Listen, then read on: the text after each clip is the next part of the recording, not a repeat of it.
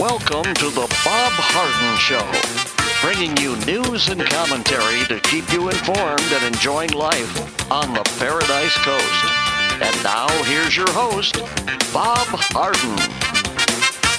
Good morning. Thanks so much for joining us here on the show. It's brought to you in part by the good folks at Johnson's Air Conditioning, Naples' longest established air conditioning company. I hope you visit the website, johnsonsairconditioning.com. Also brought to you by Life in Naples magazine. Be in the know and stay up to date by reading Life in Naples.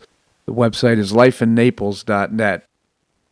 We have a terrific guest for today's show, including Bob Levy, constitutional scholar and chairman of the Cato Institute.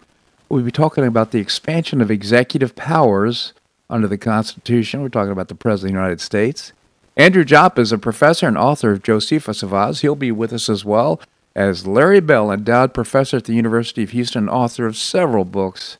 His latest is How Everything Happened, Including Us. We'll be talking about the concept of reality czar. Boy, George Orwell's thoughts are becoming prevalent in today's politics. It is February the 10th, and on this day in 1996, after 3 hours, world chess champion Garry Kasparov lost to his first game of six-game match against Deep Blue, an IBM computer capable of evaluating 200 million moves per second. Man was ultimately victorious over machine, however, as Kasparov bested Deep Blue in a match with 3 wins and 2 ties and took home the $400,000 prize. An estimated 6 million people worldwide watched the action on the internet. Kasparov, who has previously defeated Deep Thought, the prototype for Deep Blue developed by IBM researchers in 1989, but he and other chess grandmasters had on occasion lost to computers in games that lasted an hour or less.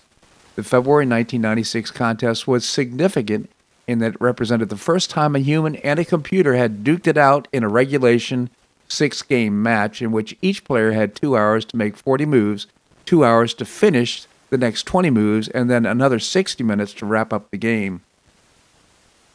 Kasparov was born in 1963 in Azerbaijan, became the Soviet Union's junior chess champion at the age of 13 in 1985. At age 22, the youngest world champ ever when he beat legendary Soviet player Anatoly Karpov. Considered by many to be the greatest chess player in the history of the game, Kasparov was known for his swashbuckling style of play and his ability to switch tactics mid-game. In 1997, a rematch took place between Kasparov and an enhanced Deep Blue.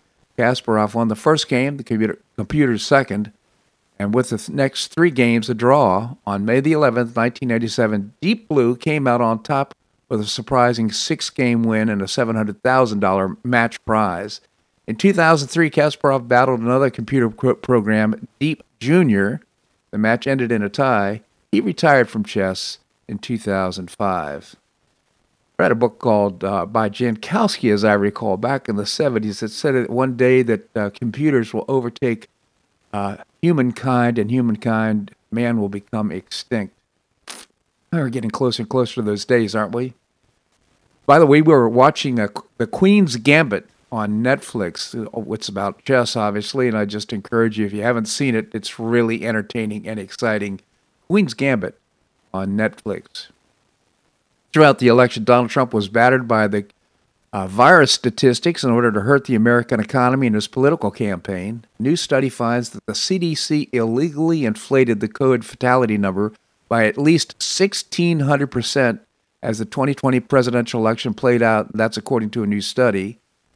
Major point is that testing inaccuracies and unreliability combined with unscientific procedures and methods resulted in demonstrably massive false positive spikes.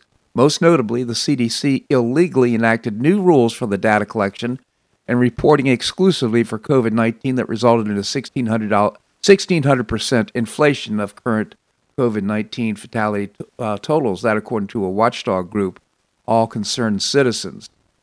Research asserts that the CDC willfully compromised the accuracy and integrity of all COVID-19 case and fatality data from the onset of the crisis in order to fraudulently inflate cases and fatality data. And I totally believe that. I'm not a conspiracy theorist guy myself. But boy, when you connect the dots, it's pretty obvious that we've never collected data on just one statistic. And quite frankly, the fatality rates in the United States are about where they were in previous years. It's unbelievable. Super Bowl 55 kicked off the year with a singing of the Black National Anthem. Alicia Keys sang "Lift Your Voice and Sing" in Tampa to start off the festivities. Shots of NFL players kneeling to the national anthem and Black Lives Matter protests were included in the Super Bowl video. The halftime was dark and I would consider somewhat satanic. The NFL season ratings are down another 7% this year, and despite having two popular and exciting quarterbacks, Super Bowl 55 was a ratings disaster. The Super Bowl ratings were down 9% from last year. The game was the lowest rated Super Bowl, get this, in 50 years. That should be somewhat worrying to the league. All the virtue signaling is not paying off. Sooner or later, Roger Goodell and his band of woke executives will figure out the viewership wants professional sports to stay in their lanes. It's costing us our pleasure and the league lots of money. Just don't understand how this woke stuff has to dominate professional sports. Plays such an important role, and you know what? It dampens my enthusiasm to watch sports. I don't know about you. I guess when the ratings come out for the impeachment trial, the viewership results will be equally dismal. Did you watch it? No, I didn't either. 44 senators voted the proceedings were unconstitutional, making the conviction a near impossibility. How do you vote to convict if, in fact, you think the proceedings are unconstitutional in the first place? So let's understand why we're really here. Defense attorney Bruce Castor argued yesterday. We're really here because the majority of the House of Representatives does not want to face Donald Trump as a political rival in the future. I think that's right on. Fellow defense attorney David Schoen also said a great many Americans see this process for exactly what it is, a chance by a group of partisan politicians seeking to eliminate Donald Trump from the American political scene and seeking to disenfranchise 74 million Americans who voted for Trump. Rick Hume suggested Trump's acquittal seemed to be a foregone conclusion. This particular impeachment seems especially half-baked to me, he said, in a sense that the House acted in desperate haste to try and get it under the wire before the president had actually left the office, and it's in a single count, he argued. That's one count of impeachment. There was no investigation, no hearings, no witnesses called, no nothing, and they sent the whole thing over to the Senate where there is no indication enough Republicans would join Democrats to create the two-thirds needed to convict, he added. I suspect in the end, the Democrats have picked a fight they wish they hadn't picked. Trump's been out of office for 3 weeks, and he's still living rent-free in their heads. What would they talk about if they couldn't talk about Trump and hatred for him? I don't know. I found this terrific summary by John Solomon from Just the News. I don't know if you ever look at Just the News. It's a terrific news platform. I'm going to paraphrase some of the things he says here.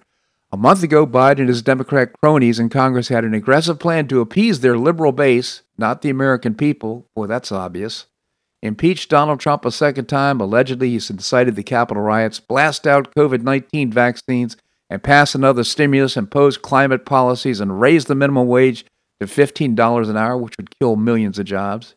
Just a few short weeks into Biden's presidency, those liberal ambitions have crashed in a stark economic and political reality as Trump's trial remedies and readies to open Tuesday in the Senate, he said. Richard Trumka, the head of the AFL-CIO, which spent millions to get Biden elected, excoriated the new president's climate policies this past weekend for erasing thousands of well-paying union jobs with the shutdown of the Keystone Pipeline from Canada. Gas prices, which hit the working class hard, are showing signs of creeping up. The nonpartisan Congressional Budget Office warned Monday that Democrats plan to impose a $15 an hour minimum wage would cost 1.4 million jobs, adding to an already uncomfortable high unemployment level. A new poll by Just the News added to the red flags Monday, showing a solid majority of Americans believed raising the minimum wage would be a job killer. 20 days into his presidency, Biden purported hopes for a bipartisan COVID stimulus bill floundered for lack of Republican buy-in, and now even some Democrats, like former Treasury Secretary Larry Summers, are questioning whether the $1.9 trillion price tag is too much. Well, certainly it is. Current Treasury Secretary Janet Yellen also warned that inflation may soon rear its ugly head with all the government spending deficits, saying it was a risk of the Biden stimulus plan. By what we had an excessive deficit in the month of January. Meanwhile, talk of rapid vaccinating Americans slammed into a reality of supply shortages and highly disorganized local health care systems, as well as fears that new variants of the coronavirus are poised to create long-term challenges. In the emotionally charged case that Trump incited the Capitol riot with his January 6th speech has developed deep cracks. Less than a half dozen Republicans have shown any interest in conviction, as the facts increasingly show that riot was not spontaneous, but rather planned for days and weeks with fundraising, training, and combat threats. Even the former Capitol Police Chief has weighed in with a letter to Speaker Nancy Pelosi saying the attacks exhibited a high level of coordination, undercutting the Democrats' spontaneous incitement narrative even further. So this is not going to end in conviction for sure, and I think it's all going to end up splashing on the Democrats as they move forward with this. It's if you get a chance, go to justthenews.com and check out John Solomon's column. It's really excellent. The last few weeks recall the old adage that in Washington it's a lot easier to say what you're going to do rather than getting it done. Let's hope that they can't, because the agenda is pretty stark and awful, at least for the American economy. This segment of the show brought to you by the good folks at Johnson's Air Conditioning, Naples' longest established air conditioning company. Visit johnsonsairconditioning.com. Also, Life in Naples magazine. Be in the know and stay up to date by reading Life in Naples. The website is lifeinnaples.net. Coming up, Bob Levy, chairman of the Cato Institute. We're going to do that and more right here on The Bob Harden Show on the Bob Harden Broadcasting Network.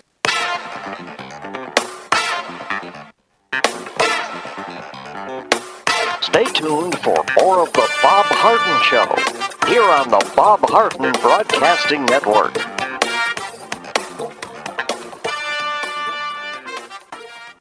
I'm Bob Harden, the host of the Bob Harden Show. One of my favorites for breakfast or lunch is Lulabee's Diner, providing great service, fabulous food, and a rockin' good time. Lulabee's Diner is a throwback to the 60s, complete with great music and a fabulous 60s decor. What I like best is a blend of great food, great value, and terrific service. Most of the friendly waitstaff has been part of Lulabee's for years. I enjoy the great choices for breakfast and lunch, and you'll find the menu has everything and anything to satisfy your taste. Lulabee's offers catering, party platters, lunch boxes, and more. Lulabee's Diner will quickly become one of your favorites for breakfast or lunch. No reservations are needed. Check out the website at lulabees.com and stop by Lulabee's Diner, open from 8 a.m. until 2 p.m. 7 days a week. Lulabee's Diner in the Green Tree Shopping Center at the corner of Immokalee and Airport Pulling Roads. Stop by Lulabee's Diner for fabulous food and for a forever cool rockin' good time.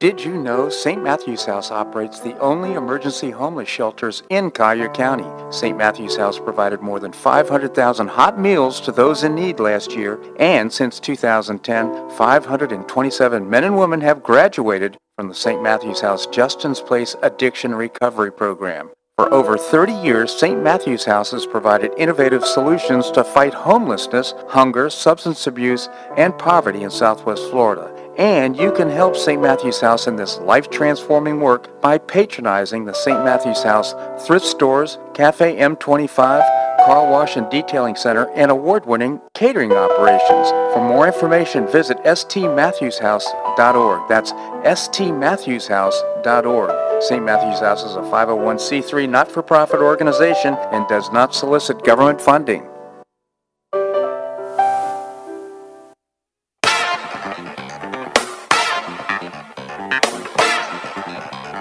Welcome back to the Bob Harden Show. And now here's your host, Bob Harden. Thanks so much for joining us here on the show. It's brought to you in part by Gulf Shore Playhouse, bringing you professional New York-style theater at its very best. And you can find out more by visiting gulfshoreplayhouse.org. Coming up, we're going to visit with Professor Andrew Joppa. Right now, we have with us Bob Levy. Bob is a constitutional scholar. He's written several books. He's an author. And he's the chairman of a terrific organization. It's called the Cato Institute. Bob, thank you so much for joining us. Pleasure to be with you, Bob. Thank you, Bob. Tell us about the Cato Institute. We are a libertarian think tank headquartered in Washington, D.C. devoted to free markets, private property, securing individual rights, and limited government. www.cato.org on the web. Thank you, Bob. So we've been talking about executive powers, of course, of the executive powers of the United States government. Let's move to the topic of assassination of U.S. citizens. What was Obama's position regarding the assassination of U.S. citizens? Well, we had these drone attacks, as you may recall, designed to assassinate some enemies, and at least one of whom, and maybe more, were U.S. citizens. And the Justice Department issued a white paper that presumably still applies. The president was authorized to kill any American citizen who an informed high-level official decides is a senior operational leader of Al-Qaeda or some associated force, and that person presents an imminent threat of violent attack, and that all assumes that the other government where this person is located is either unable or unwilling to act.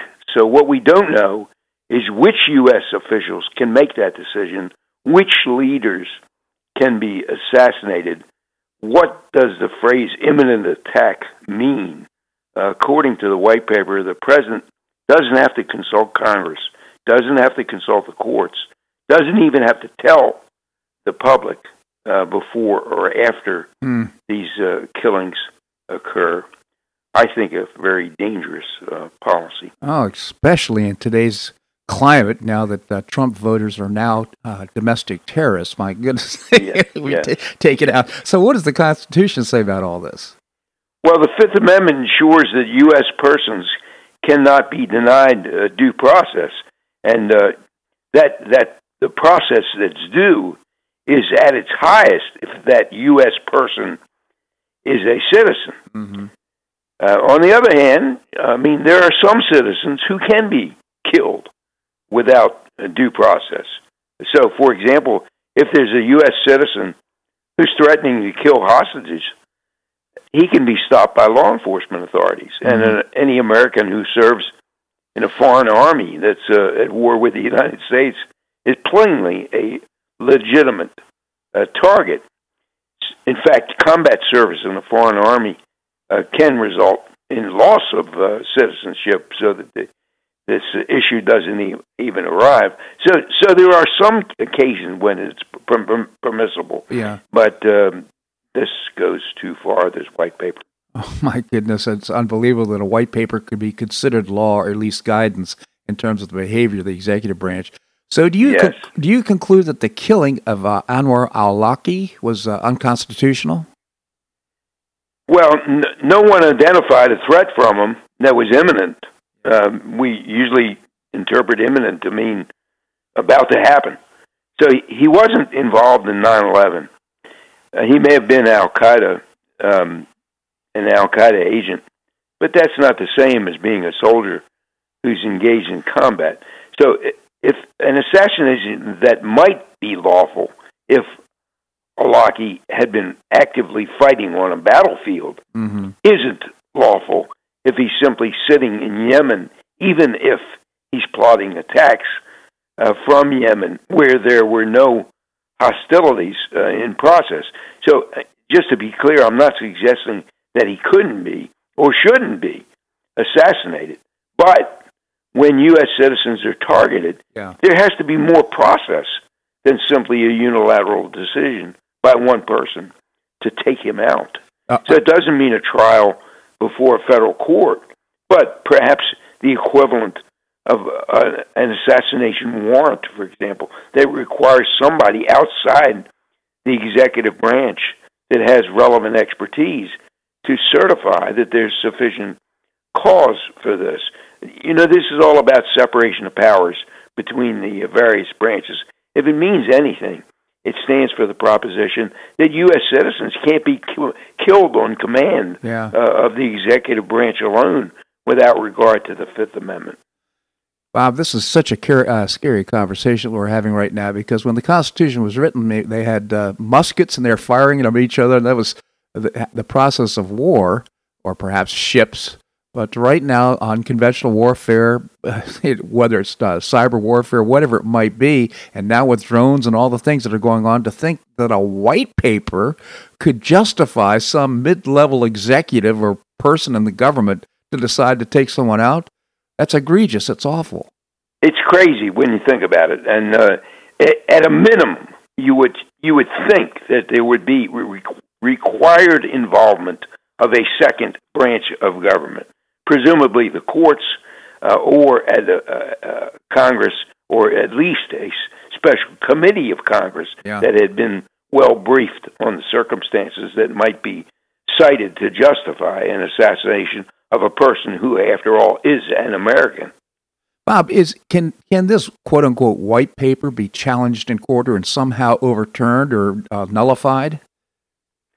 Well, the rules on executive orders, and this is sort of the equivalent of executive order. This doesn't even rise to the status of an executive order because it's a paper issued by some folks in the Justice Department. Yeah. But an executive order ordinarily has some more force when it's involved with foreign affairs or national security.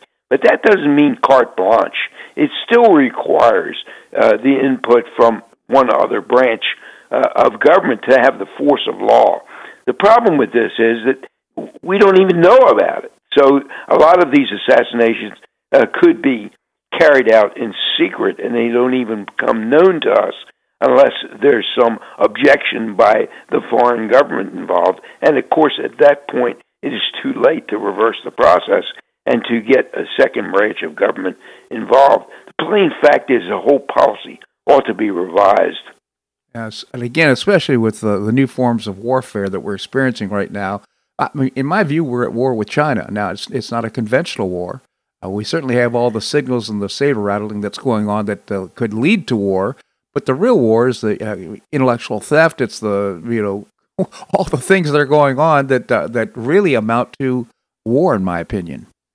Yes, and again, I want to make it clear there are circumstances when I think these kinds of assassinations are entirely justified, but they do require, at a minimum, some process, particularly when the U.S. citizen is the target. And that process, I think, must necessarily include input from either the legislative or the judicial branch of government, in addition to some unilateral determination by a person in the executive branch who may not even be the President of the United States. All right. So this is a very, very difficult area. As you say, with drone warfare, we are really carrying on policies that we ought not be carrying on. Yeah, this is such an informative but scary conversation. Again, Bob Levy, the chairman of the Cato Institute. I urge you to visit cato.org, cato.org. Bob, thank you so much for your most well-informed and interesting commentary. Thanks for joining us. Always a pleasure, Bob. Good to be with you. Thank you so much. All right, coming up, we're going to visit with Andy Joppa. Andrew Joppa is a professor. He's an author of Josephus of Oz, and always look forward to his commentary, weekly commentary here on the show. We're going to do that and more right here on The Bob Harden Show on the Bob Harden Broadcasting Network.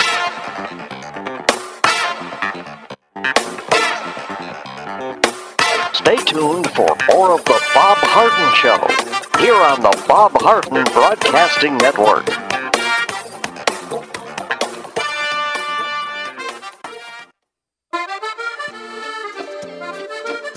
Blue Provence Restaurant is a favorite dining destination for many Neapolitans, including Linda and myself. Blue Provence, located in an historic building in the heart of Old Naples at Creighton Cove, offers a mix of French bistro cooking with bold, fresh Floridian flavors. Experience award-winning cuisine at Blue Provence and enjoy one of Florida's most extensive, eclectic, and fun wine cellars. Dining your choice of the popular Eat-In Bar, the intimate Courtyard Garden, or the beautiful Provencal Caribbean Dining Room. Enjoy a wonderful and memorable evening in a casual and relaxed atmosphere that includes a taste of Provencal hospitality. Blue Provence is open 7 days a week, all year round. Visit BlueProvenceNaples.com for reservations, everyday specials, and coming events. That's blueprovencenaples.com or call 261-8239. That's 261-8239. Blue Provence French Restaurant in the heart of Old Naples.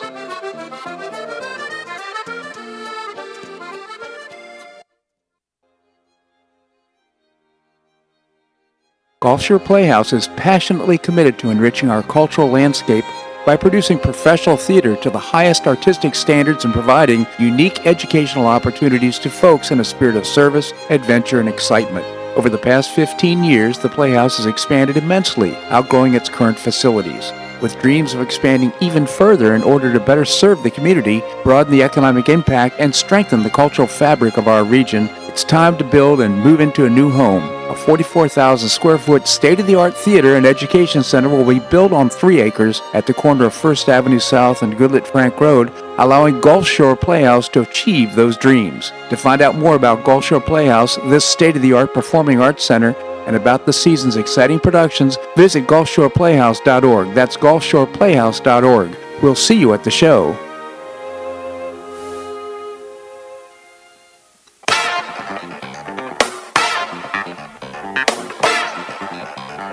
Welcome back to the Bob Harden Show. And now here's your host, Bob Harden.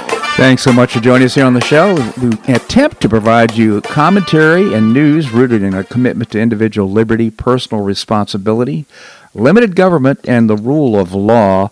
The guy that really helps us do that is Andrew Joppa. He's a professor. He's an author of Josephus of Oz. I think he really sees the world through a prism correctly. Andy, thank you so much for joining us.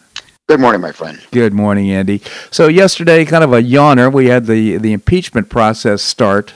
Totally unconstitutional, but irrespective. What are your thoughts? Well, I don't want to dismiss what happened on January 6th, but what happened yesterday in the Capitol building was far more serious in terms of damaging our republic and our Constitution than anything that happened on that day. We have a former president, who was moved towards impeachment. The declaration that it was a constitutional action obviously violated the clear language and intent of the Constitution. That included 6 Republican senators, Collins, Cassidy, Romney, Murkowski, Sassy, and Toomey. And by the way, Cassidy just joined that group as of yesterday, as he decided that the presentations made by the Democrats and the Republicans forced them into supporting the constitutionality. Cassidy was totally ignoring the fact that he has a personal obligation as a senator to, in fact, read the plain language of the Constitution and come to his own opinions independently of any theoretic constitutional scholars.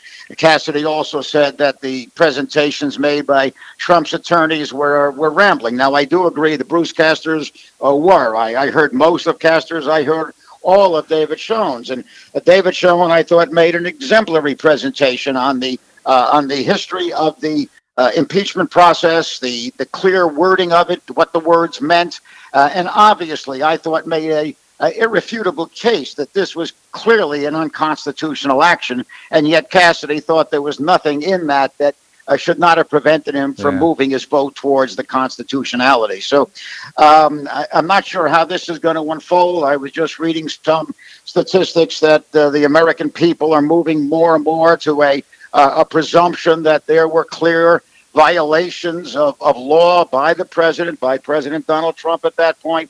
So I'm becoming concerned. I doubt it will reach a full conviction threshold in the Senate. On the other hand, I can see perhaps censure or, in fact, a separate ruling that would bar President Trump from running for office again. And I would suggest, Bob, that I think that is the entire intent of this process. I think the only thing the Democrats are afraid of in America right now is facing Donald Trump again in 2024. I so much agree with you right now. I think the main objective of this entire process is to make sure that Donald Trump cannot affect the political scene going forward, because he is so dominant. And still, think about this. He's 3 weeks out of office, and all they can talk about is hatred of Trump. It's unbelievable. So, and here's the other implication. Is this now? Are we going to be able to have an impeachment process for example, Obama, or perhaps Schumer, or and you can go down the list right now, because right now this opens Pandora's box when it comes to using the Constitution as a weapon. Well, I think that Schoen even referred to the fact that they could back up now and bring Jimmy Carter forward and impeach him for his actions dealing with Iran in 1979. Right. So, this is it borders on ridiculous that the Constitution would allow for such actions. And again, Schoen did, I think, a brilliant job in presenting the total unconstitutionality of impeaching a person who was not in office. The clear wording of the Constitution says that the main purpose of this is to remove the president from office. And that is the issue at hand. What they're dealing with now is entirely the actions that took place on January 6th, as compared to the constitutionality of an impeachment. So I'm becoming more and more concerned about the implications of this process. I think it has stronger traction and legs than the first absurd collusion-based impeachment process. And with the 6 Republicans now bringing that up to 56. I doubt it'll reach an impeachment conviction threshold, but I think there are things that might happen to the former president that are that will be significant in terms of affecting his future politically in America, Bob. Yeah, no, I don't have those concerns or reservations at all. I think that he's 5 steps ahead of those guys, so I think he'll figure it out irrespective of the outcome of this thing. So, I mean, the thing is, I don't know if you looked at the Time magazine article confessing. What was her name now? I forgot now, but it's a long article. But basically, she said, you know what? There was tons of collusion to make sure that the president of the United States did not win the election, did not win re-election. But you know what? It's all okay, because you know what? We all hate him so much. Yeah, that article was written by Molly Ball. I just happened to have a comment she made from that article in front of me, and she says, that's why the participants want the secret history of the 2020 election told, even though it sounds like a paranoid fever dream, a well-funded cabal of powerful people ranging across industries and ideologies, working together behind the scenes to influence perceptions, change rules and laws, steer media coverage, and control flow of information. But she says they were not rigging the election, they were fortifying it. And they believe the public needs to understand the system's fragility in order to ensure that democracy in America endures. So Molly Ball's basic point, and I think she's trying to get ahead of the curve on this, getting ahead of the curve in this sense would be there are state legislatures that are now reviewing the election process and the election results from 2020.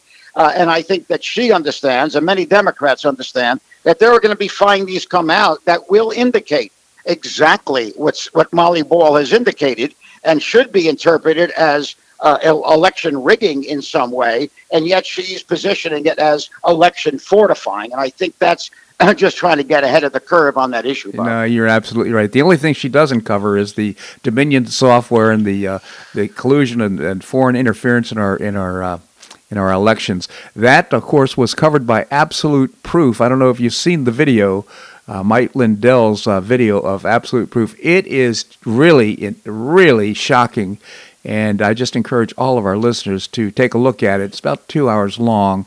Great information. Last 15 minutes is really compelling. So, again, here we are basically saying, yeah, we cheat. We know we did that, but, it was worth it because Trump, Mr. Orange Man, was he is a dictator. He's somewhat of a Nazi, and we're just glad he didn't win the election. Unbelievable.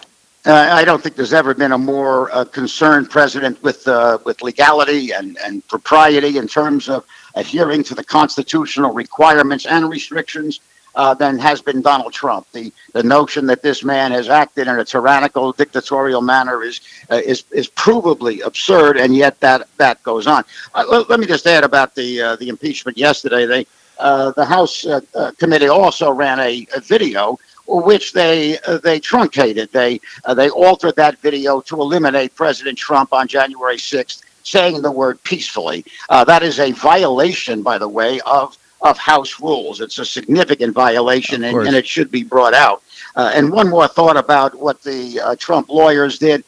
to me, what they seemed to do and seemed to be saying, Bob, was that, yes, if Donald Trump was still in office, he could be, and perhaps, well, let's not say should, but he could be impeached. In other words, their defense, based on the lack of constitutionality, seemed to suggest that he would be impeachable if he was in office.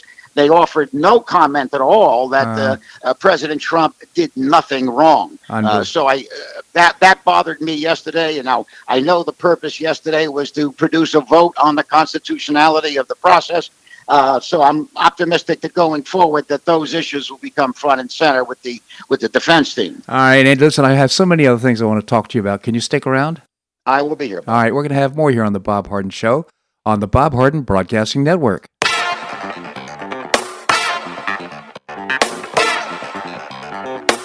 Stay tuned for more of the Bob Harden Show here on the Bob Harden Broadcasting Network.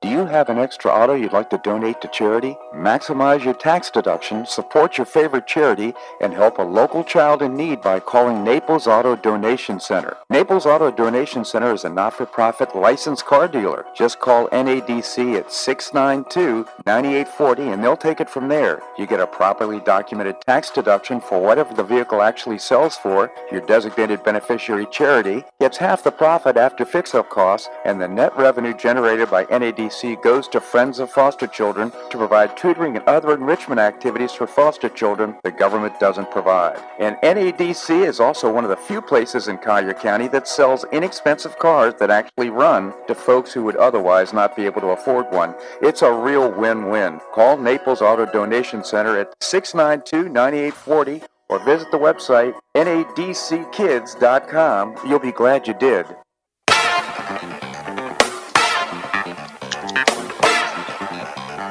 Welcome back to the Bob Harden Show. And now here's your host, Bob Harden. Thanks so much for joining us here on the show. It's brought to you in part by the Foundation for Government Accountability. I proudly serve on their board. They create policies and programs to get able-bodied folks off of welfare and back to work. It's a moral imperative, and you can find out more by visiting thefga.org. We continue the conversation now with Andy Jopp, again, professor and author of Josephus of Oz. Again, Andy, thank you so much for joining us. Good to be with you, Bob. So, Andy, there's a lot of conversation right now about the Wuhan lab and how this whole China virus got started. Which, by the way, Joe Biden signed an executive order saying that people can't use the term China virus. What? It's such nuts. You know, a lot of my friends are optimistic about 2022 because they believe COVID-19 will be out of the way by then, and that particular element will perhaps create a higher degree of legality and form to the 2022 elections. I'm not even convinced, Bob, that this will be out of the way by then. So I'm not optimistic that 2022 will be COVID-19 free. But the World Health Organization day before yesterday, indicated that the Wuhan lab in no way was responsible for the release of that virus. Yeah. Now, to do so, they had to ignore certain things which are never brought up. For example, the gain of function research done by Tony Fauci, the funding that he supplied the Wuhan labs to deal with the gain of function concept. And if I might, and this sounds rather conspiratorial, and it may be, but I think it's true. Tony Fauci has a deep investment in, for example, a Moderna vaccine, and to a certain extent with the Pfizer. The new J&J vaccine, which is an entirely different process in terms of how it creates its immunity, Tony Fauci has no financial stake in that particular vaccine, and that vaccine's approval is being delayed. So we have this World Health Organization as the China mouthpiece, and to use that kind of language, giving the Wuhan lab a clean bill of health, ignoring all of the particulars surrounding a gain of function. And for your listeners who don't understand the gain of function concept, gain of function is, in fact, creating a higher pathogenic implication and a greater transmissibility of a virus. It makes it. They take it, for example, from a bat virus, and they make it human, and then they make it human, but human transmissible. That was all done under the auspice of Tony Fauci, and then he supplied funds to the Wuhan laboratories to do that. So I think these are things that are left out of the argument. Everything I just said is I've seen in multiple sources, and they're well documented. So some of these discussions are very skimpy in terms of their understanding of the full details of exactly what happened at the Wuhan lab. And as I've mentioned before on your show, this is part of what may be a Chinese asymmetric warfare concept. Now, that sounds, I have no proof of that. But again, if there was to be asymmetric warfare, in other words, warfare by other means, could they have had a more deadly attack on the United States than was offered by COVID-19? Well, let me just pile on here by suggesting that we are at war with China, not with conventional warfare, but as you mentioned, by asymmetric means. And just take, for example, and I mentioned earlier in the show, intellectual property theft. Think about all the things that are going on in order to weaken our country by using non-warfare. China has basically... Actually, if we ever go to war with China, we will have provided them the weapons and the money in order to do it. Well, I think that is happening. I think we can see that the goalpost is being moved as, almost every day. It was 2 masks, and it was 3 masks. And then we have the more virulent strains coming out of South Africa, coming out of England. Some suggestion that the current vaccines will not at least be as effective with those new strains of this virus. So I think we're seeing a process theoretically was going to end when the vaccines came into being. There doesn't seem to be anything being suggested that is true, even as we have the Moderna and the Pfizer vaccines getting wide distribution. And I might add that I have received my Moderna shots here in Florida, and my wife has also. Interesting. Linda and I have not. And I was on the state list. I got on that state list as soon as it opened up. I was called, surprisingly, the day after your show last week, and had the vaccinations done the next day at the fire station here in downtown Naples. All right. Well, good for you, I guess. I guess is right. So, Andy, it's an act of faith. Bob. Look, before I let you go on this segment of the show, I just want to get your comments on the concept of nullification. Well, let me boil it down to my last essay, which was built on the 17th Amendment. I position the 17th Amendment as having totally altered the form and structure of our government. Yes. In fact, up until 1913, the senators were appointed by the state legislatures. The Senate acted at that point as an agent of the states. Therefore, if something inappropriate came out of the House of Representatives or something unconstitutional, and it could be nullified, in fact, by the Senate, who were acting as agents of the state. In the way the government was set up, the president represented the nation, the House of Representatives represented the people, and the Senate represented the states. Once that 17th Amendment moved the appointment of senators into the voting democracy of the people in that individual state, it totally altered the fabric of our government. Yes. And eliminated what I've described, Bob, as being an inherent nullification process that was built into the design of our government by our founders, and that would have been the Senate representing the states to, in fact, nullify inappropriate or unconstitutional decisions. So today, what I think we have to be looking for, in my estimation, is another way of accomplishing a significant level of nullification. Mm-hmm. Now, in my prior attempts at that, there's a significant pushback from many because they see it as extreme or radical, or they see it as being outside the historical American norms. Nothing could be further from the truth. Nullification was inherent in the design of our government from its founding to 1913, Bob. Absolutely. So, in practical terms, then, what would nullification look like here in the state of Florida?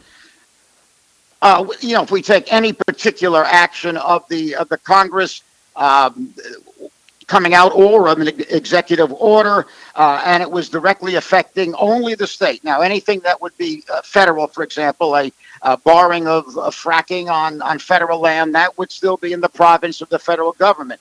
But if they move to, in fact, ban offshore drilling or something, as it would affect Florida, and they did it at the federal level, that could be nullified by the Florida government if they so choose. Well, and you're reminding us of the importance of really the state shielding us from and buffering us from the egregious efforts to try and push alternative energy and the number of things that are going on right now. It's very important that actually exists. And otherwise, before we run out of time, I'm sorry to interrupt you, Bob. I want to get this point in. It was something in a previous essay of mine. I wrote it on alternative energy. And alternative energies are being touted as being eventually a total replacement for fossil fuels. Mm-hmm. Some have it as early as 2025, which would be impossible, 2050, which is highly unlikely. But in my estimation, in my evaluation of this, the only reason alternative energies are even being developed is to provide an escape hatch when they suppress totally the utilization of fossil fuels. In other words, Bob, they could not suppress totally fossil fuels without at least offering an alternative, even if that alternative was not meaningful in terms of supplying anything resembling the full energy needs of America. Yeah, alternative energy is a hoax, Bob. It is certainly my bottom line. It is basic. It is absolutely a hoax. Unbelievable. Andy Joppa, again, I just genuinely appreciate your so well-informed commentary here on the show. Thank you so much for joining us. Talk to you next week, Bob. Look forward to it. Thank you. All right, coming up, we're going to be visiting with Professor Larry Bell. Such an interesting guy. He's a endowed professor at the University of Houston in space architecture. He's deeply involved in the space program back when it was running in the 60s, the 70s, and 80s. And now he's written several books. His latest is How Everything Happened, Including Us. We're going to do that and more right here on The Bob Harden Show on the Bob Harden Broadcasting Network.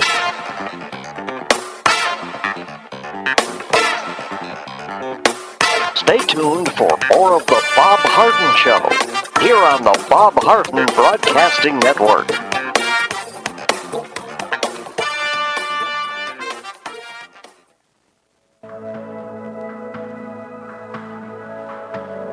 Do you suffer from joint pain in your shoulders, hips, or knees? I was suffering from debilitating pain in my knees. On a referral, I saw Dr. George Markovich with the Institute for Orthopedic Surgery and Sports Medicine. He successfully treated my symptoms and pain for several months. Finally, having exhausted all alternatives for pain management, Dr. Markovich and I agreed that surgery was my best alternative.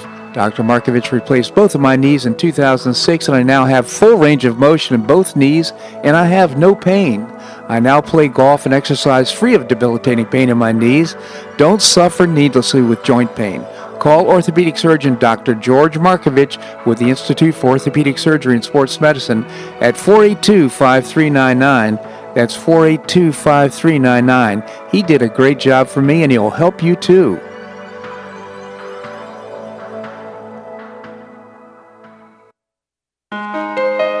You listen to The Bob Harden Show, so why not market your company to our loyal listeners? Ads are played live on each show and then archived so listeners can hear the show and your ad at their convenience. Each advertising package includes a banner on bobharden.com with a link to your website at no extra charge. Join Lulabee's Diner, Johnson's Air Conditioning, Blue Provence, and many others who advertise on the show. Call me at 598-3889, that's 598-3889, or send an email to bobharden@hotmail.com to design an ad program that's just right for your business and your budget. You'll be pleasantly surprised at the cost and the value. Several advertisers have been with me for years. Find out why by calling 598-3889 or send me an email to bobharden@hotmail.com. You'll be glad you did.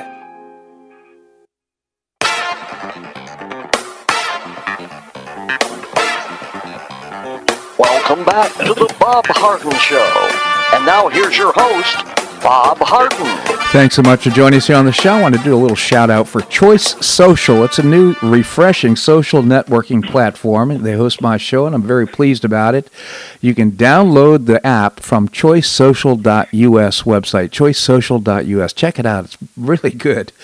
We have with us Professor Larry Bell, endowed professor at the University of Houston in space architecture. He's also author of several books. His latest is How Everything Happened, Including Us. Professor, thank you so much for joining us. Bob, it's always a pleasure. Thank you, Professor. Well, your latest column in Newsmax, and by the way, go to newsmax.com and look for Larry's column, On Point. His latest is about the reality czar that Biden's proposing, and your column is just fantastic. Maybe you could tell us about it.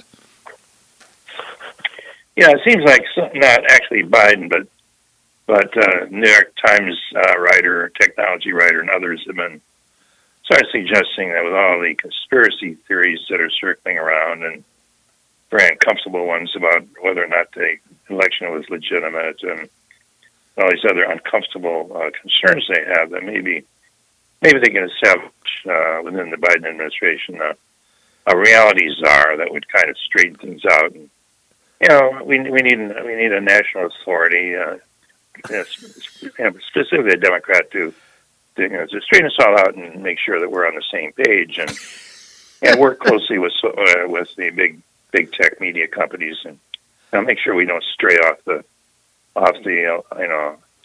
primrose path of truth. And so I was making this analogy that maybe we can use the Oceana model that was in George Orwell's book, 1984, where they had a Ministry of Truth, and the Ministry of Truth's job was, and I mentioned this in the article and kind of described it, was actually to create truths that fit the government's agenda and make sure that that the public doesn't get confused by thinking too much. And so the two major ways of accomplishing this, the Ministry of Truth actually does the opposite, just like the other ministries he has, the Ministry of Plenty and the Ministry of Love and so on. They're just absolutely the opposite of what they propose to do. So love is hate and ignorance is strength and so on. And they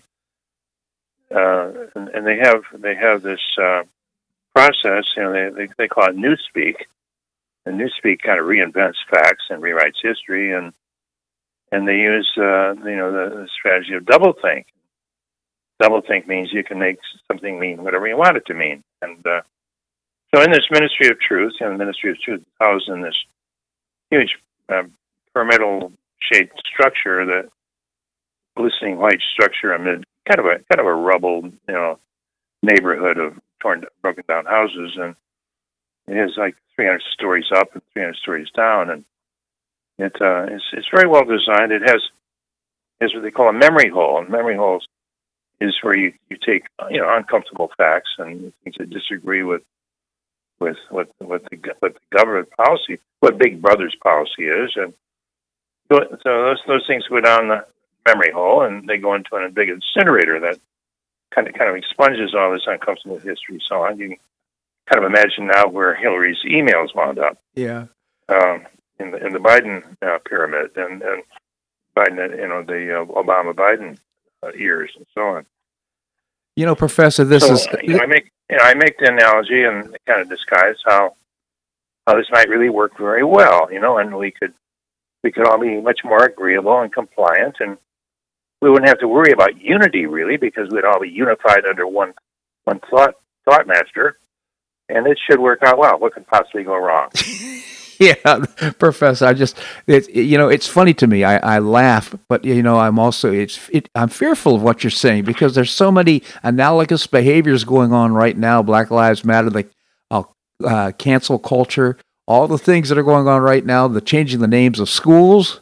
I mean, what you're describing is happening right now.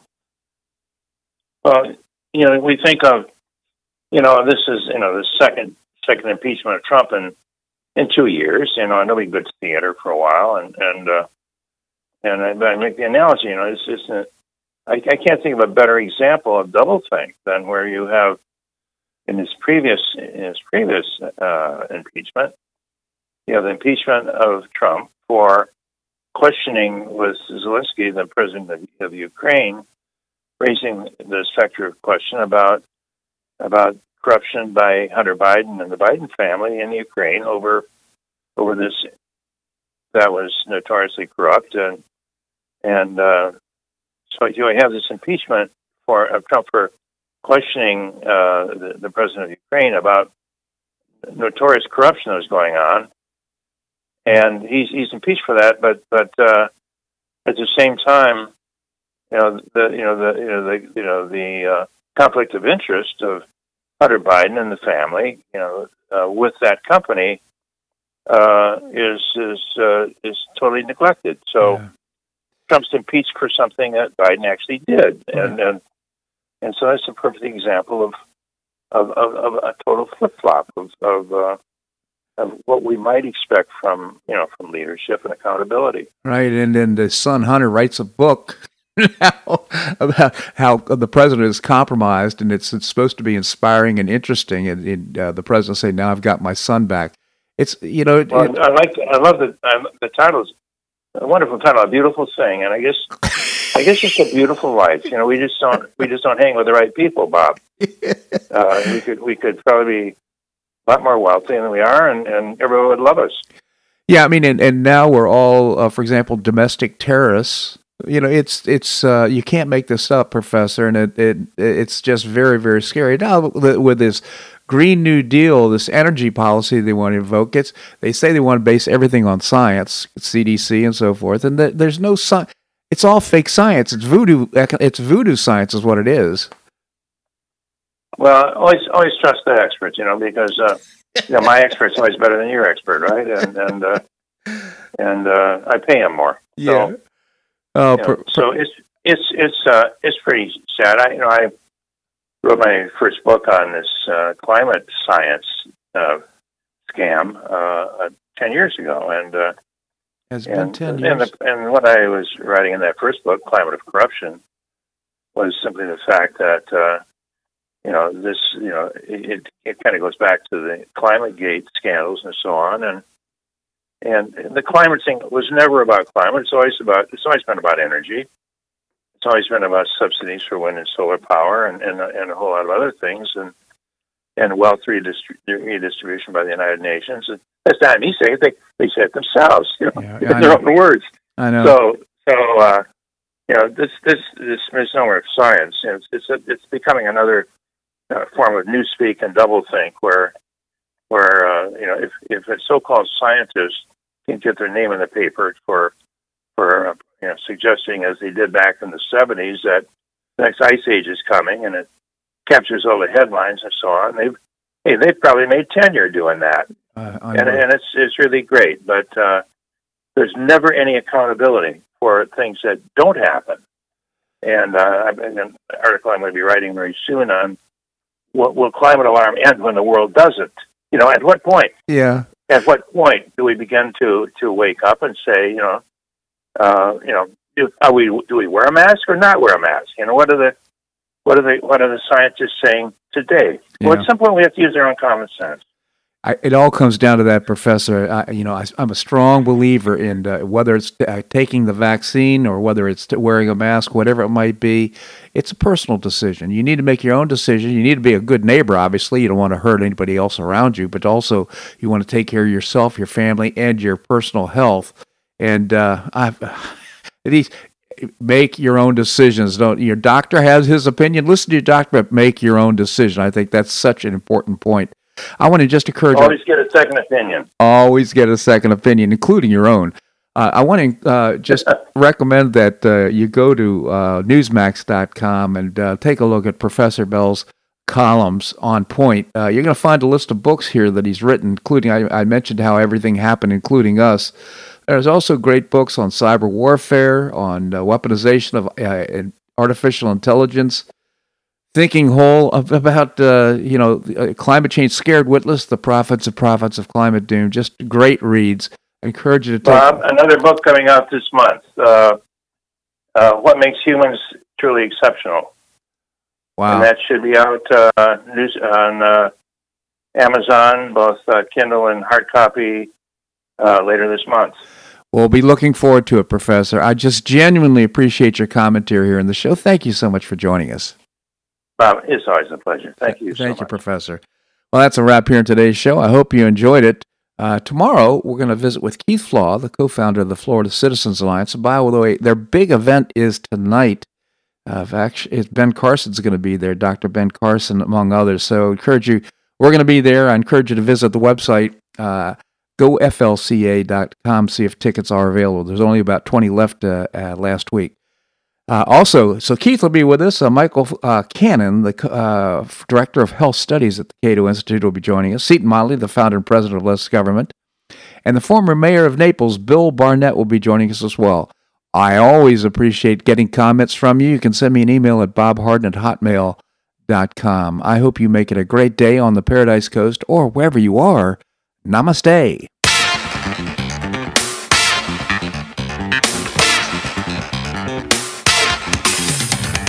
Thanks so much for listening to the Bob Harden Show on the Bob Harden Broadcasting Network. For more information and audio files of previous shows, visit www.bobharden.com.